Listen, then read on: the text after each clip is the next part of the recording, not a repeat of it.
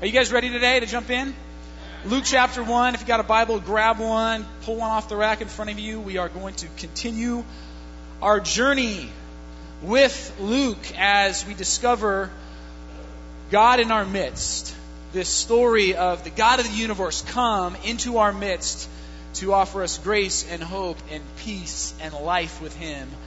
Today we're going to be in Luke chapter 1, verses 39 through 45.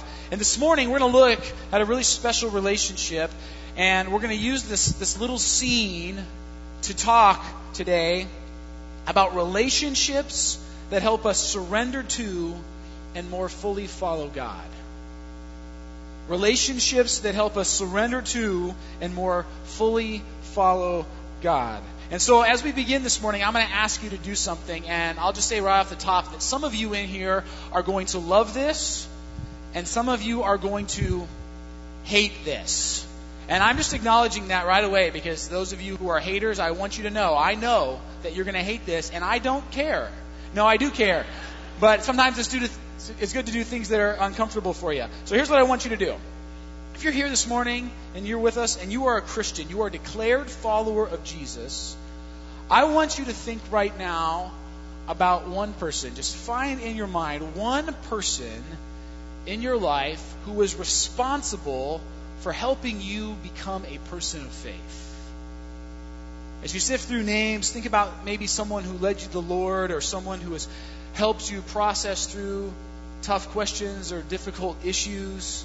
Think about someone who, through close personal friendship, has played a significant role in you learning to trust and serve Jesus in your life. So come up with one name for me. All right, if you're here today and you're not a Christian, you're not a Christ follower, you're just checking things out today, and maybe right now you're having trouble coming up with a name because you're not even sure you get the question, or even sure that there is a God who would use people in that way. That's okay. We're glad you're here. I want you to think about something else. I want you to think about someone in your life who has helped you become curious about God again. Chances are, if you're here, it's because something is stirring in you, or at least someone pressured you. And so think about someone who's helped you re-engage this journey, or re-examine faith in Jesus, or at the very least come to church today. So everyone right now should have one person in their minds, a name, a face kind of floating through your brain. And here's what I'm asking you to do. I want you to find someone around you, someone in the vicinity of where you're sitting, not the person next to you, not the person you came with, not someone you know really well. In fact, look for someone you don't know well, and I want you to spend 2 minutes sharing this person that you're thinking of. That's 1 minute for you and 1 minute for the other person. So some of you, if this is for you, listen up. Don't be that person who takes all 2 minutes just to talk the whole time. So take about a minute or a little more. Share about your person, how they influenced and have impacted your life, and then give the other person a chance to share. Make a new friend, introduce yourself. I'll let you know when we're about halfway through so you can switch, all right? You down for that? You up for that today? Okay, here we go. Ready? Break.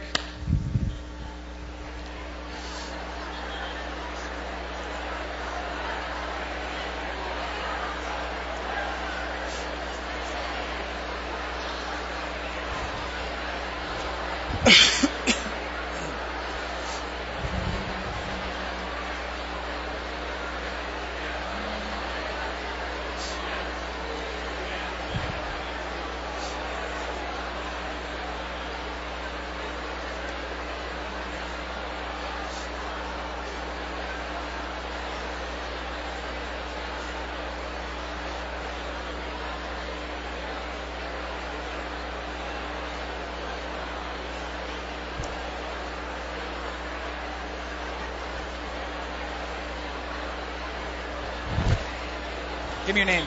Rudy. Nice Dave. I'm free. I mean, you're from California, right? I am. Where? Ventura. Oh. Yeah. Nice. Yeah. It's not as cold there as it is here, but Shower in front of you. I'd love to chat with you more, but I have to go lead the service. But I just wanted to say hi. Good to see you guys.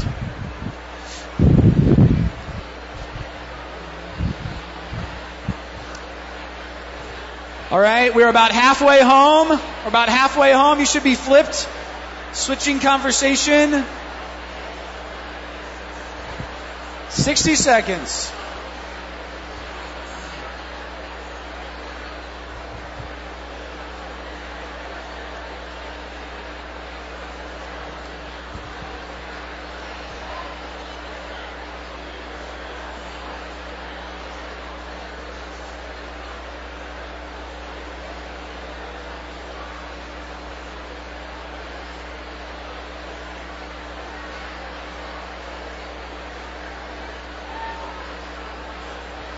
All right, we're almost there. Wind it up. Finish that thought.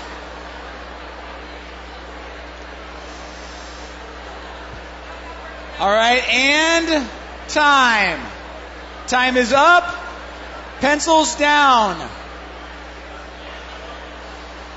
Please place your number 2 pencil on the desk. See, that wasn't so bad, was it? How many here enjoyed the person you spoke with today? How many here felt like maybe you made a new friend? How many didn't really care for the person you talked to? Of course, the high school kids take that as an opportunity. All right, Luke chapter 1, we're starting in verse 39. This is a section of Luke where we're going to get a chance to dive into what I think is just an extremely special relationship. And this little scene that we're in today is often referred to, has been throughout the generations, as the Visitation. And which makes it kind of sound like some sort of a freaky sci-fi thriller, which is not what it is at all. But it's named after this famous painting that Rembrandt painted in the 16th century. So for you art buffs out there, I threw that in just for you. The Visitation, Luke chapter 1, verses 39 through 45. At that time, Mary got ready and hurried to a town in the hill country of Judea, where she entered Zechariah's home and greeted Elizabeth. When Elizabeth heard Mary's greeting, the baby leaped in her womb, and Elizabeth was filled with the Holy Spirit. In a loud voice, she exclaimed, "Blessed are you among women, and blessed is the child you will bear. But why am I so favored that the mother of my Lord should come to me? As soon as the sound of your greeting reached my ears, the baby in my womb leaped for joy. Blessed is she who has believed that what the Lord has said to her will be accomplished." Let's back up just for a moment and consider all that has happened in our story so far, in Luke's story. Do you realize that we're not even yet one chapter in, and there's been so much activity? A guy named Zechariah wins the priestly lottery and gets an opportunity to go in to the temple, into the holy place, and serve God there. A phenomenal opportunity for any priest. We saw an angel visit him while he was in there. An angel appears and speaks to him. Then he is miraculously struck with silence because of his lack of faith. Then he comes out of the temple, gets reunited with his wife, and this couple that is well along in years is able to give birth after years and years of infertility. Then last week, Pastor Matt walked us through as we had another angel visit. We have another miraculous pregnancy, but this time, not only is the mother a virgin, she's pregnant with the Son of God through the power of the Holy Spirit. So yeah, so far in our story, there's been a lot going on, especially for this young teenage girl named Mary. 14, 15 years old, and her world has literally been turned upside down. And as we dive in today, I just want you to think for a minute how she must feel. Imagine the emotions and the feelings and the thoughts running through her mind. Imagine how she feels with all that is happening in her. Excited, terrified, thrilled, confused, confident, anxious, nervous, hopeful, privileged, awestruck, afraid. Probably some of all of that. But listen to what she does. Listen to what she does right after the angel, an angel from God, appears to her and gives her this amazing news. Listen to what she does right after that. I'm going to read verses 39 and 40 again for us, this time from the Message. Mary didn't waste a minute. she got up and traveled to a town in Judah in the hill country, straight to Zechariah's house, and greeted Elizabeth. You know what I love about this part of the story? I love how Luke goes out of his way to tell us that Mary got ready in a hurry, that instantly, that right away, that she does not waste any time in going to see her friend. Friends, how about you? Who do you run to when life gets too big to shoulder on your own? Who do you call when the challenges and obstacles in your life seem almost paralyzing? Who do you rely on when God offers an opportunity so big that you're not sure you can handle what He is asking you to do? Do you have an Elizabeth in your life? Someone you can turn to in an instant. Someone you can go to the way Mary goes to Elizabeth in this moment. And let me say something here about this word greeted, because the word greeted or greeting, this greeting they have, it shows up 3 times in this short passage alone. First and foremost, it's in verse 40. It says, she, that's Mary, entered Zechariah's home and greeted Elizabeth. This greeting, this moment, this interchange, this interaction that these two women have, it is at the very center of this scene. This is in fact the catalytic event of this entire passage. And by greeting, we do not mean, hey, what's up? This is not a, how you doing? Or a, yo, Liz, what's happening? How you doing, sister? This is not one of those types of greetings. A greeting in the ancient Near East, in this world, in first century Israel, especially after a long journey, would have been a very lengthy dialogue, often held in private. This greeting that these two women have together is Mary and Elizabeth for hours and probably hours talking about what has happened and what is happening and how they're feeling, sharing fears and thrills and dreams and questions with one another. These are two women in the throes of the highs and lows of seeking to follow God. This is a much younger Mary asking an older, wiser Elizabeth how in the world she was going to do this thing she had been called by God to do.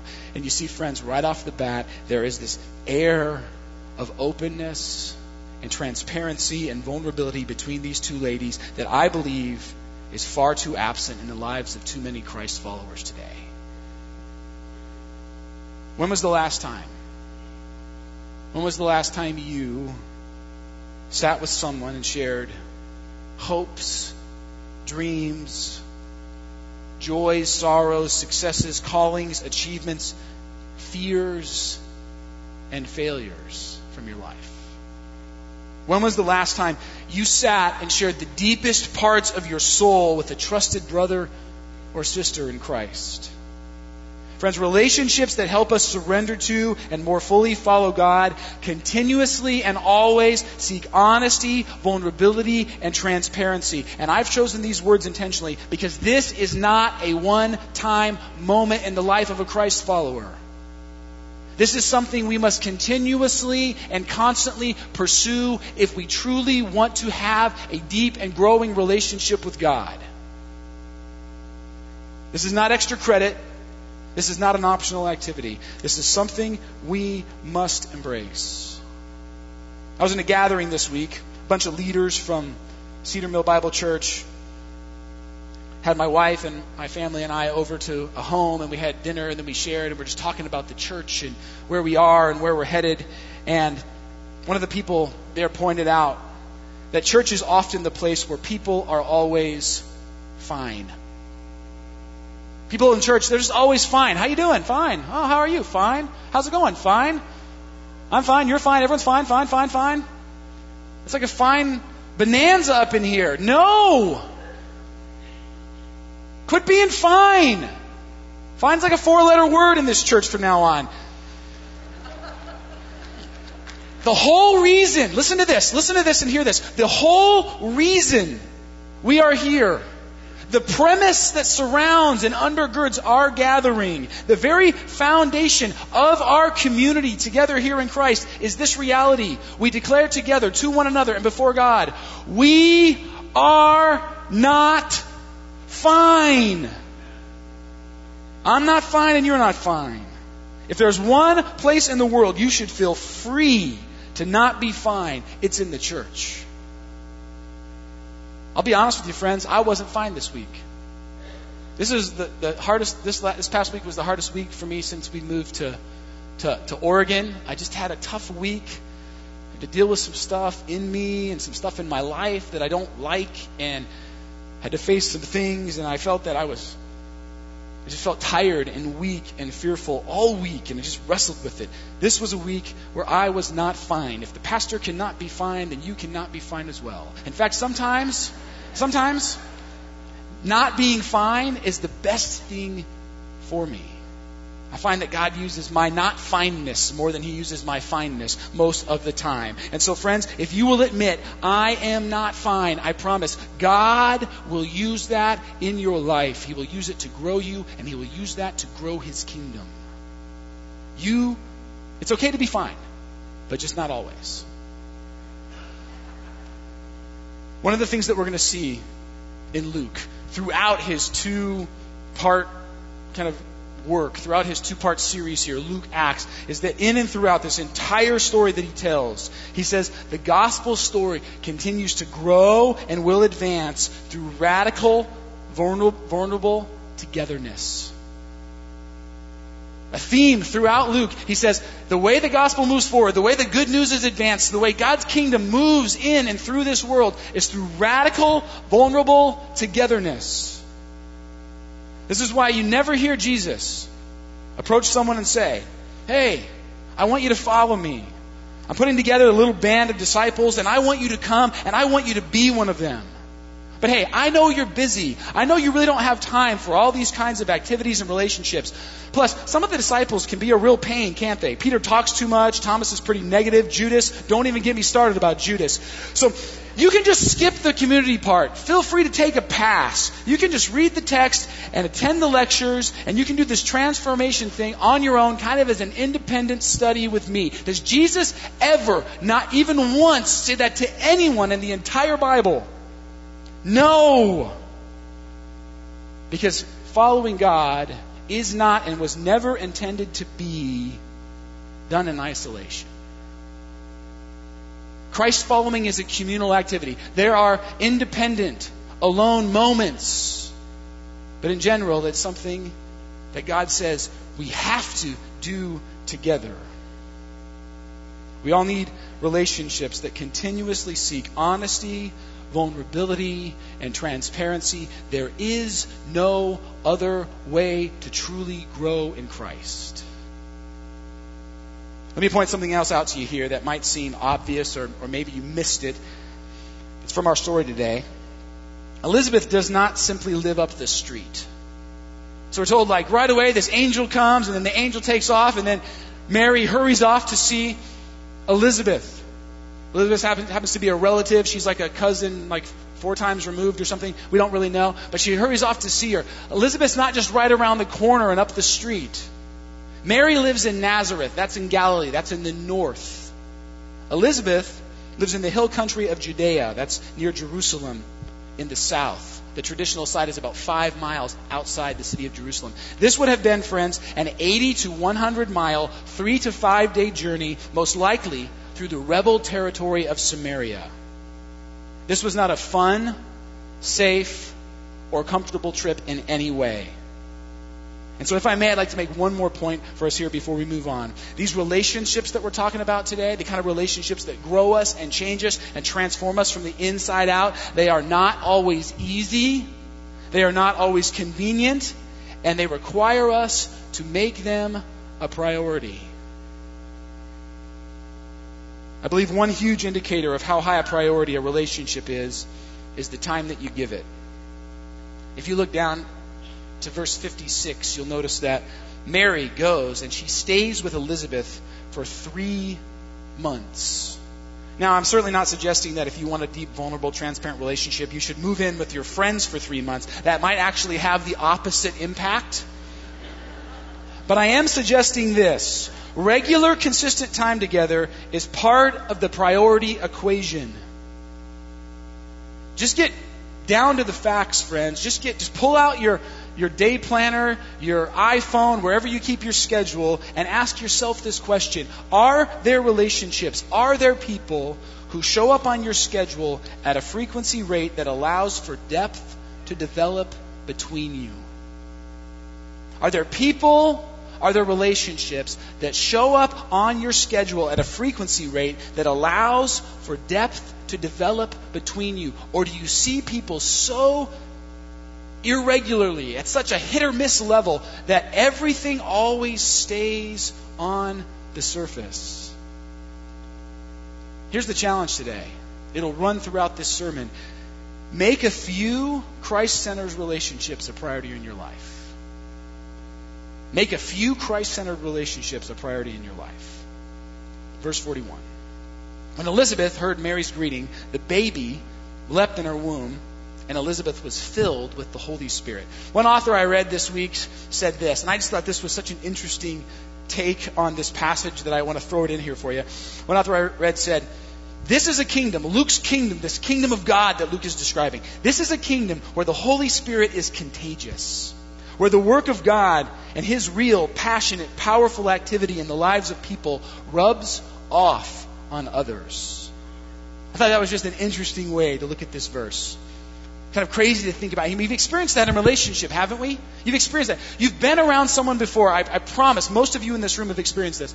Someone who's so filled up with the Holy Spirit, so close to God, so dialed in to what God is doing and how God works, that when you're around them, you catch a little of it. It rubs off on you. It encourages you. You feel like you walk away with a little more of God in your life. That's what happens here, right? This baby that's inside Elizabeth's womb is so filled with the Holy Spirit that it just sort of spills out onto her. I'm not exactly sure that's exactly how it happened or what God's trying to say there. I thought that was a super interesting concept, though. But here's what I really believe Luke is trying to say in this verse. Elizabeth is about to speak for God. The words that are about to come from her lips are not something that she engineers on her own, but words that are given to her by God to speak to Mary. The Holy Spirit is driving and powering this conversation. The very next line, verse 42, it says, in a loud voice she exclaimed. In the Greek, in the original language, that literally means that she shouted. Elizabeth begins to speak extremely loudly. This is the all caps portion of her email. By the way, sometime when you have a chance, go back in the scriptures. Grab a concordance and take a look, check this out, and look at how many times loudness in the Bible is associated with divine revelation. It's an interesting corollary. When the volume goes up, there's a good chance that perhaps, just maybe, God might be speaking. In this case, God is speaking. He's speaking to Mary here. He's speaking through this other person, through this very deep relationship that she has. Anyone here wish that they heard from God more? Is it just me, or do you sometimes think, man, Lord, I wish you would speak to me more often and more directly and more clearly? Friends, maybe instead of just wishing that, maybe instead of playing the flip the Bible open and reading a random verse game, which someone, by the way, told me this morning is like Bible Ouija board. Maybe instead of playing Bible Ouija board, maybe you should take that time and invest it in a deep, vulnerable, transparent, Christ-centered relationship, because maybe that is the way that God will begin to speak more consistently into your life. Here's what Elizabeth says. Here's what God says to Mary through Elizabeth. Blessed are you among women, and blessed is the child you will bear. But why am I so favored that the mother of my Lord should come to me? As soon as the sound of your greeting reached my ears, the baby in my womb leapt for joy. That word leapt there is the same word for skipped. You just picture little John the Baptist like skipping around the womb in there, right? I have a little 4-year-old who likes to do a lot of skipping, so that's my picture here. Does anyone else find this story a bit strange? I was thinking about it this week, and this is a really weird story. You've got these 2 pregnant ladies, these 2 unborn children. One of them's like barely conceived, if he's even conceived. Oh, I guess he is conceived, we know that, but we don't know how old he is. Not very old at all. The other one starts to leap and skip inside of the womb, and there's this message that's given through that this other kid is pretty special. This is a very, very weird interaction. Have you ever heard of an interaction like this before? Has this happened to anybody in the room? No, I didn't think so. So the question is, what would the first century readers be thinking about when they heard this story? First century Jewish people would have only ever heard one story like this. And this would have certainly made them think of it. Does anyone know what story this story would have brought to mind for first century Jews? Any ideas? It's the only other unborn baby story in the Bible. It happens to be another story where there's a miracle pregnancy. In this story, there are twins, one named Jacob, one named Esau. And this is where the story gets a little different. These two little guys, they even have conflict when they're in the womb. Even in the womb, there's a power struggle between these two. Genesis 25, verse 22 says, the babies jostled each other, even within her, even inside of Rebekah, even inside of their mom. The conflict has already begun. And this story from back in the beginning, from back in Genesis, is a birth story that would bring further fighting and friction and strife into an already fallen world. But now, Luke, in this moment, is telling us that what is happening in this birth, in the birth of Jesus, will right the wrongs of that birth. What went wrong in that original story, in that original unborn baby story, and the strife and conflict and fallenness that came out of that, now that is all going to be handled and covered through the birth of this young baby boy named Jesus. You see, this time around, there will be no power struggle. In this birth, instead of competition for rights and glory, one will willingly serve the other, and someday even speak the words, "He must become greater, I must become less." Friends, when Elizabeth says to Mary, "Blessed are you among women," that's a simple Hebrew construction that means you are the most blessed of all women. You are the most blessed of all women. It means there is no competition here. There is no pride. There is no jealousy. There is no envy. My kid and every kid in this entire world plays second fiddle to your kid. Your kid is the one who is by far and undoubtedly the great one, the Messiah, the chosen one, the Savior. No competition between us here. You know, one thing that will kill a friendship, envy, jealousy, competition. And I know it seems a little bit strange because it's a really rare thing, but sometimes, just sometimes, parents compete with each other through their kids. I know you've never done it. A friend of mine gave me this greeting card some time ago, and I think it pretty much sums up this passage. Well, if it isn't Joseph and Mary, our son is an honor student. Our son is a medical student. Our son is God. And that really is kind of the core message of this passage. There is no one like this baby. Even John the Baptist, who's called the greatest human to ever live, cannot compare with the greatness of the one that is inside the womb of Mary. Let me make this practical for us today. Relationships that help us surrender to and more fully follow God always lift up the lordship of Jesus. Nothing will compete with the lordship of Jesus. A relationship that's going to push you and help you grow into being and becoming who God longs for you to be will constantly push you to make Jesus more and more and more the Lord of your life. And friends, we could say a whole lot about that today, but we're actually going to devote an entire sermon to it next week.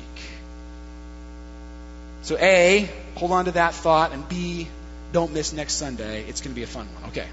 Final verse today, verse 45. This is Elizabeth still talking to Mary. Blessed is she who has believed that what the Lord has said to her will be accomplished. Friends, remember that Mary has just been asked to embrace something that takes some serious belief.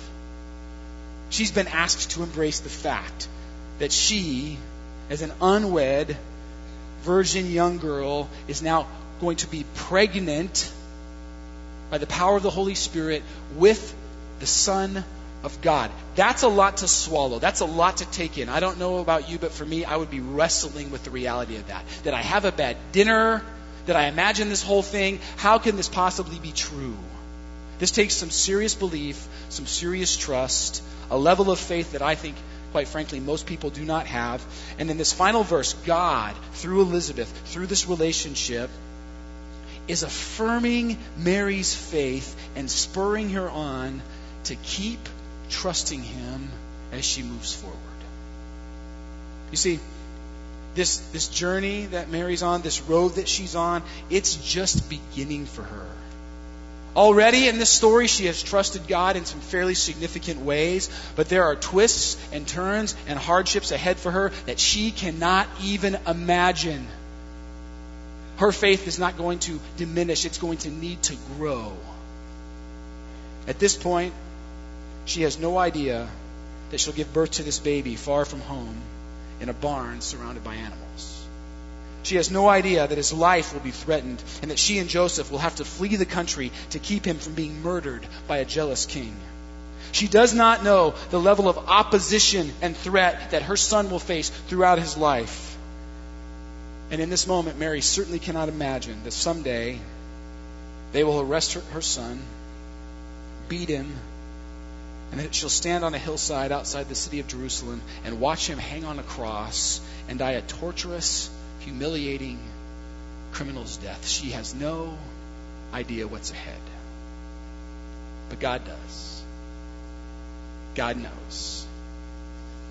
Friends, relationships that help us surrender to and more fully follow God spur us on to embrace God's plan for our lives, even when the road ahead is difficult.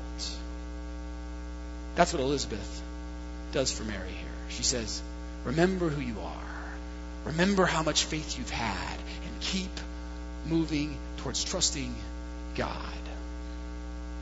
There's a point in my life a number of years ago when I was in my late 20s and I had a pretty big decision to make.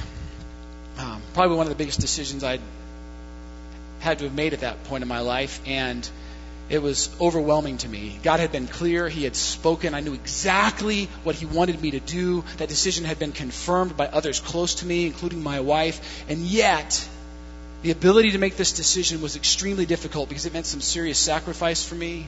It meant some things were going to change. Honestly, it meant that my life was going to take a turn and go in a much different direction than I ever imagined it would go. And I found myself, even though I knew what God wanted me to do, I found myself paralyzed by fear and doubt and unable to make the final step of faith and trust Him.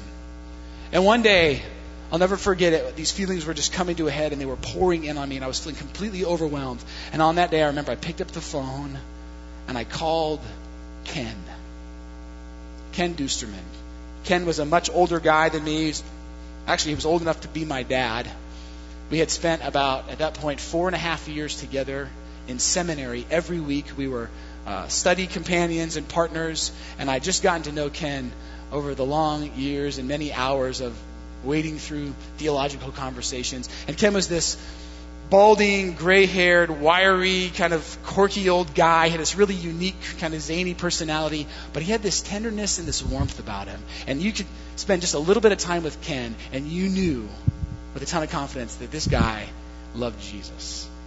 So I called Ken. I said, Ken, I am struggling, man. Do you got any time for me? And so Ken cleared his calendar and said, meet me. I think we met at a bagel shop. And so we meet at this bagel shop, and we sat across the table from one another. And I said, Ken, I know what God wants me to do, but I am so scared. I am so uncertain. I am so plagued with doubt. I just don't know if I can do it. And I described it to him this way. It's as if I can get to the edge of the diving board, but I just cannot seem to get myself to jump.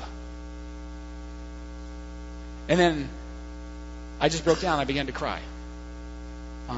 Right in the bagel shop, I just began to weep, and there's just this overwhelming feeling, and just like, I don't know what to do. And I said, Ken, I don't know what to do. What am I going to do? And then some time passed. It seemed like a long time. I don't know how long it was.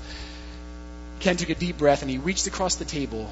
It was one of those moments. You guys have these kind of moments, right? It's one of those moments where he reached across the table, and he put his hand on my arm, and he said, here's what you're going to do. You're going to follow God, Dave, because that's who you are. That's all he said. And I'm telling you what, friends, those words and that moment and that interchange and that relationship, I believe, changed my life forever. I do not know if I could have made the decision that I needed to make without that one almost seemingly insignificant time with Ken.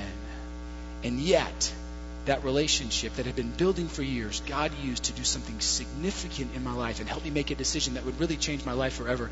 And I've never looked back. But I'm so thankful for Ken. Friends, here's the real question today.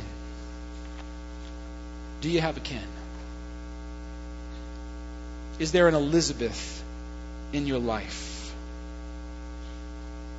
Is there a deeper, richer, more faithful life following God growing in you because of a relationship that you have that God is using to build you and grow you and push you forward? 3 things today. 3 potential application points. And I'm going to leave you with this.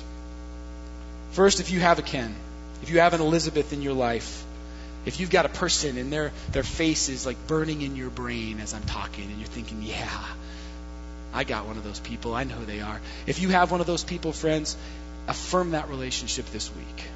Affirm that relationship. Say to that person, you know what? I'm so thankful for you. This is who you are for me. This is who you are, and this is who I need you to continue to be in my life. Do not leave a relationship like that ambiguous. Do not let it coast. Do not take your foot off the gas. If you have a Ken, if you have an Elizabeth, you speak that out this week in some way. A note, an email, a face-to-face conversation. But you make sure that you are still in the game, that you're still on the same page with that person in your life. Number 2, and this is, I'm guessing, probably most of us in the room. Maybe you almost have a Ken. Maybe you almost have an Elizabeth. You have a relationship and you've been kind of sitting here thinking, well, that kind of sounds like it might be like my relationship with, and you're thinking about the relationship and you're playing it out and you're thinking about conversations you've had and you're trying to maybe even rationalize or justify the fact that this person is that person in your life and they almost are, but they're not quite there. You want a good sort of test for if you have this kind of relationship? You want a good barometer kind of reading for that? I'll ask you this. When was the last time you spoke out deep, ugly, dark sin in your life to that person, eyeball to eyeball? Does that kind of interaction happen in that relationship? If the answer is yes, then you're probably there. If the answer is no, or it's been a really, really long time, then friends, I think you've got a little bit of work to do. And here's my challenge for you this week. Resolve to take the next step. Go to that person and say, you know, we've been friends a long time. We've been hanging out a long time. We've been having conversation a long time. But you know, there's some things on a deeper level that I'd like to get to in this relationship. You know, we've been dating for a while. Can we go steady? I don't know. Use whatever language you want. Here's what I find, friends. Just be real frank and open and honest. Just say to them real clearly, here's where I would like to see this relationship go. Here's what I'd like to get from you and give to you. Are you willing? Are you interested in going to that place with me? Chances are they were just waiting. And if not, then you've got your answer. Category number 3. If you're here today, and this is like a foreign concept to you, you have no relationship like this of any kind. Here's what I want to ask that you would do today. Just pray. I want to ask that you would pray every single day for a week, every single day from now until next Sunday, that God would bring a potential Ken or a potential Elizabeth into your life, and that I simply want you to wait and watch. Wait and watch. Pray, wait and watch. I promise you this. If you will pray, if you will wait, if you will watch, and you truly long to have this kind of a relationship, a person like this in your life, I promise you, God will bring someone. So that's your assignment today. And it's a serious assignment, friends, because here's what I'll say in closing. The church cannot really be the church if we just come on Sunday mornings, sit and listen and sing and hear and walk out and say, Everything's just fine. It's got to go deeper than that. Maybe not with everyone in this room, but at least with a few. Is there a Ken? Is there Elizabeth in your life? If so, God will use them. If not, find one. You'll be blessed. Father, thank you this morning for these two women, for the courage that they have in this moment, for the relationship that they formed so that they could rely on each other when this moment arrived. God, I pray that we would be a church, that you would help us be people with the courage and boldness and tenacity to pursue these kind of relationships.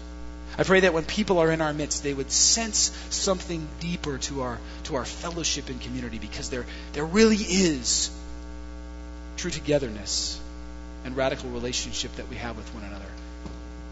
Holy Spirit, we yield to you. We need you. Guide us and lead us. Help us to be these kinds of people, this kind of church. We pray it all in Christ's name. Amen.